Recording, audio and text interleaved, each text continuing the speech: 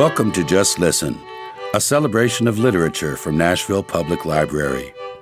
For more stories and poetry, visit our website at library.nashville.org. Please feel free to leave a comment or to make requests or recommendations. And now, for today's selection. Two Friends, by French short story maestro Guy de Maupassant, is a melancholic story about loyalty in which the characters Sauvage and Morisot share far more than a passion for fishing during wartime. De Maupassant is considered one of the fathers of the modern short story, as well as one of its finest practitioners.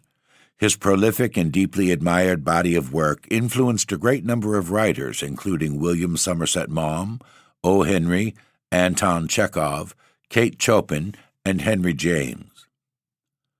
He was a popular writer during his lifetime and had the good fortune to see that his stories were widely read. Boule de Suif, or Ball of Fat, is arguably considered Guy de Maupassant's finest short story. It's a bit long for the short story form, but its length is justified by Maupassant's mastery and the treatment of his high society targets. You can find it here on Just Listen in the coming weeks. And now, Two Friends by Guy de Maupassant. We begin. Besieged Paris was in the throes of famine. Even the sparrows on the roofs and the rats in the sewers were growing scarce. People were eating anything they could get. As Monsieur Morisot, watchmaker by profession and idler for the nonce, was strolling along the boulevard one bright January morning, his hands in his trousers pockets and stomach empty, he suddenly came face to face with an acquaintance, Monsieur Sauvage, a fishing chum. Before the war broke out, Morisot had been in the habit, every Sunday morning, of setting forth with a bamboo rod in his hand and a tin box on his back. He took the Argenteuil train, got out at Colombes, and walked thence to the Ile Marante. The moment he arrived at this place of his dreams, he began fishing, and fished till nightfall. Every Sunday he met in this very spot Monsieur Sauvage, a stout, jolly little man, a draper in the Rue Notre-Dame de Lorette, and also an ardent fisherman. They often spent half the day side by side, rod in hand and feet dangling over the water, and a warm friendship had sprung up between the two. Some days they did not speak. At other times they chatted, but they understood each other perfectly without the aid of words, having similar tastes and feelings.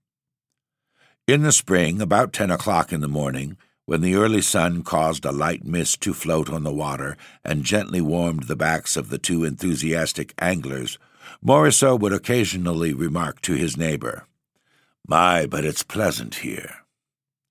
To which the other would reply, "I can't imagine anything better." And these few words sufficed to make them understand and appreciate each other. In the autumn, toward the close of day, when the setting sun shed a blood-red glow over the western sky, and the reflection of the crimson clouds tinged the whole river with red, brought a glow to the faces of the two friends, and gilded the trees, whose leaves were already turning at the first chill touch of winter, Monsieur Sauvage would sometimes smile at Morisot and say, "What a glorious spectacle!" And Morisot would answer, without taking his eyes from his float, "This is much better than the boulevard, isn't it?" As soon as they recognized each other, they shook hands cordially, affected at the thought of meeting under such changed circumstances. Monsieur Sauvage, with a sigh, murmured, "These are sad times." Morisot shook his head mournfully. "And such weather! This is the first fine day of the year." The sky was, in fact, of a bright, cloudless blue. They walked along side by side, reflective and sad. "And to think of the fishing," said Morisot. "What good times we used to have." "When shall we be able to fish again?" asked Monsieur Sauvage. They entered a small cafe and took an absinthe together, then resumed their walk along the pavement. Morisot stopped suddenly. "Shall we have another absinthe?" he said. "If you like," agreed Monsieur Sauvage, and they entered another wine shop. They were quite unsteady when they came out, owing to the effect of the alcohol on their empty stomachs. It was a fine, mild day, and a gentle breeze fanned their faces. The fresh air completed the effect of the alcohol on Monsieur Sauvage. He stopped suddenly, saying, "Suppose we go there." "Where?" "Fishing." "But where?" "Why, in the old place. The French outposts are close to Colombes. I know Colonel Dumoulin, and we shall easily get leave to pass." Morisot trembled with desire.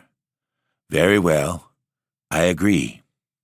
And they separated to fetch their rods and lines. An hour later they were walking side by side on the high road. Presently they reached the villa occupied by the colonel. He smiled at their request and granted it. They resumed their walk, furnished with a password. Soon they left the outposts behind them, made their way through deserted Colombes, and found themselves on the outskirts of the small vineyards which border the Seine. It was about 11 o'clock. Before them lay the village of Argenteuil, apparently lifeless. The heights of Orgemont and Sannois dominated the landscape. The great plain, extending as far as Nanterre, was empty, quite empty, a waste of dun-colored soil and bare cherry trees. Monsieur Sauvage, pointing to the heights, murmured, "The Prussians are up yonder." And the sight of the deserted country filled the two friends with vague misgivings. The Prussians! They had never seen them as yet, but they had felt their presence in the neighborhood of Paris for months past, ruining France, pillaging, massacring, starving them, and a kind of superstitious terror mingled with the hatred they already felt toward this unknown, victorious nation. "Suppose we were to meet any of them," said Morisot. "We'd offer them some fish," replied Monsieur Sauvage, with that Parisian light-heartedness which nothing can wholly quench.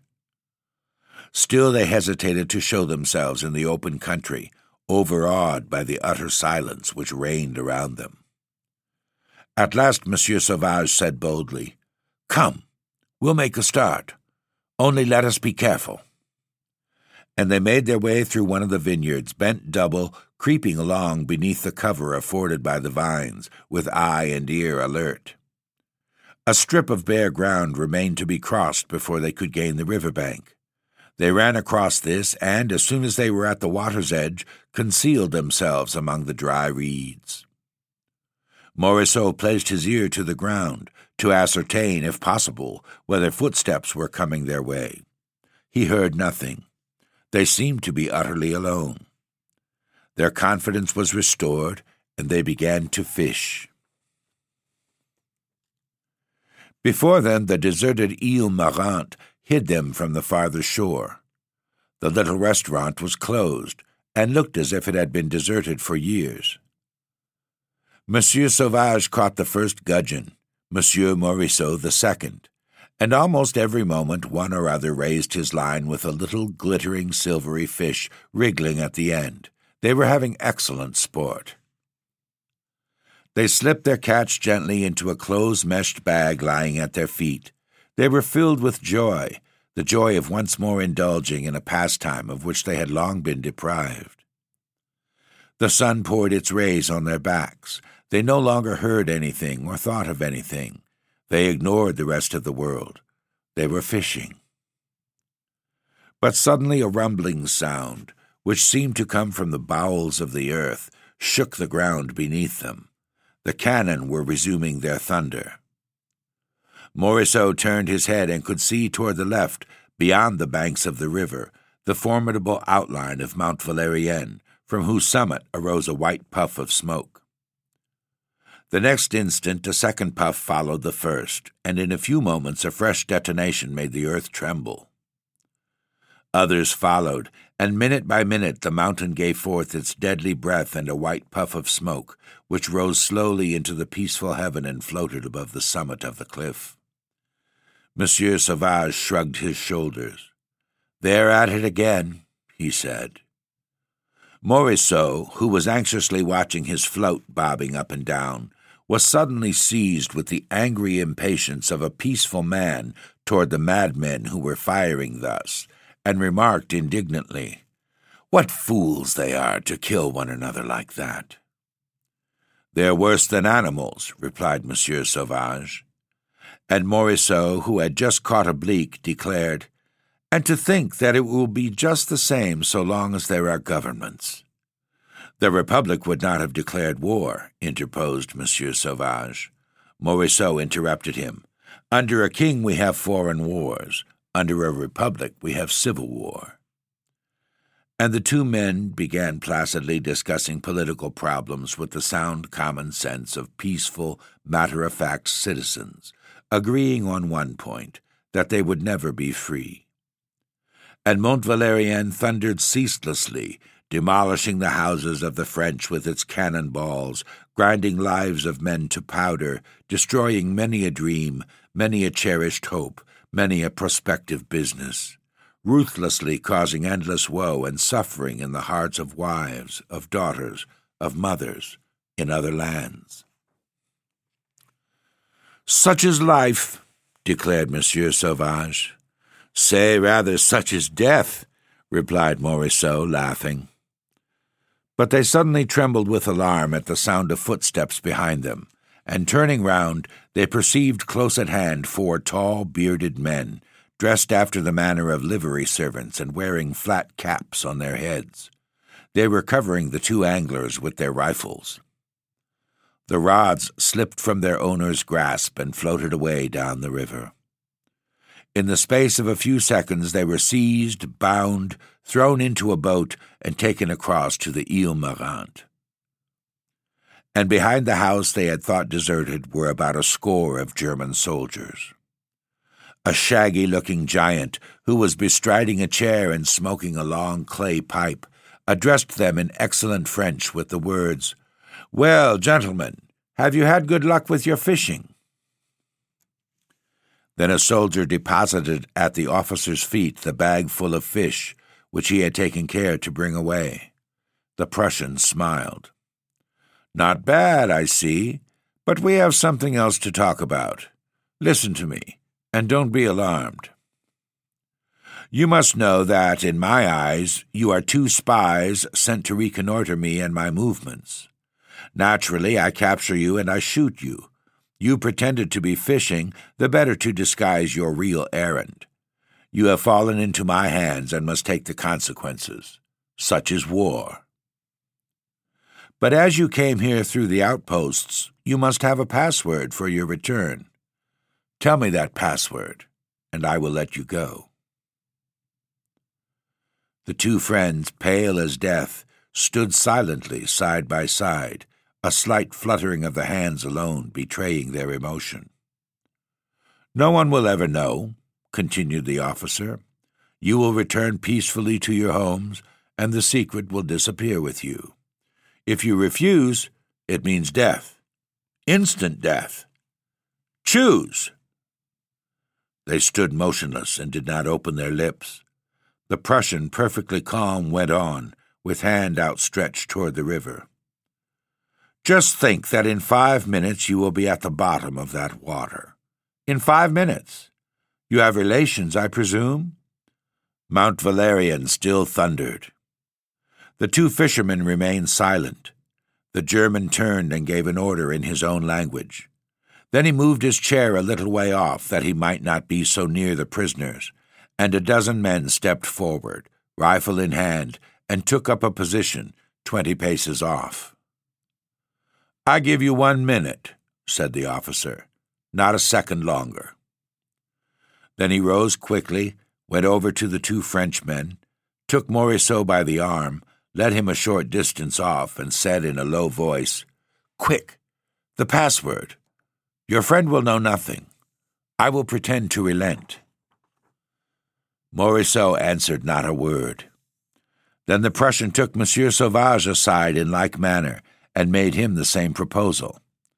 Monsieur Sauvage made no reply. Again they stood side by side. The officer issued his orders. The soldiers raised their rifles. Then by chance Morisot's eyes fell on the bag of gudgeon lying in the grass a few feet from him. A ray of sunlight made the still quivering fish glisten like silver, and Morisot's heart sank. Despite his efforts at self-control, his eyes filled with tears. "Goodbye, Monsieur Sauvage," he faltered. "Goodbye, Monsieur Morisot," replied Sauvage. They shook hands, trembling from head to foot with a dread beyond their mastery. The officer cried, "Fire!" The 12 shots were as one. Monsieur Sauvage fell forward instantaneously. Morisot, being the taller, swayed slightly and fell across his friend with face turned skyward and blood oozing from a rent in the breast of his coat. The German issued fresh orders. His men dispersed and presently returned with ropes and large stones which they attached to the feet of the two friends. Then they carried them to the river bank. Mount Valérien, its summit now enshrouded in smoke, still continued to thunder. 2 soldiers took Morisot by the head and the feet. 2 others did the same with Sauvage. The bodies, swung lustily by strong hands, were cast to a distance and, describing a curve, fell feet foremost into the stream. The water splashed high, foamed, eddied, then grew calm. Tiny waves lapped the shore. A few streaks of blood flecked the surface of the river. The officer, calm throughout, remarked with grim humor, "It's the fish's turn now." Then he retraced his way to the house. Suddenly he caught sight of the net full of gudgeons lying forgotten in the grass. He picked it up, examined it, smiled, and called, "Wilhelm!" A white-aproned soldier responded to the summons, and the Prussian, tossing him the catch of the 2 murdered men, said, "Have these fish fried for me at once, while they are still alive. They'll make a tasty dish." Then he resumed his pipe. Thanks for joining us. Tune in to another session of Just Listen by visiting your Nashville Public Library website at library.nashville.org.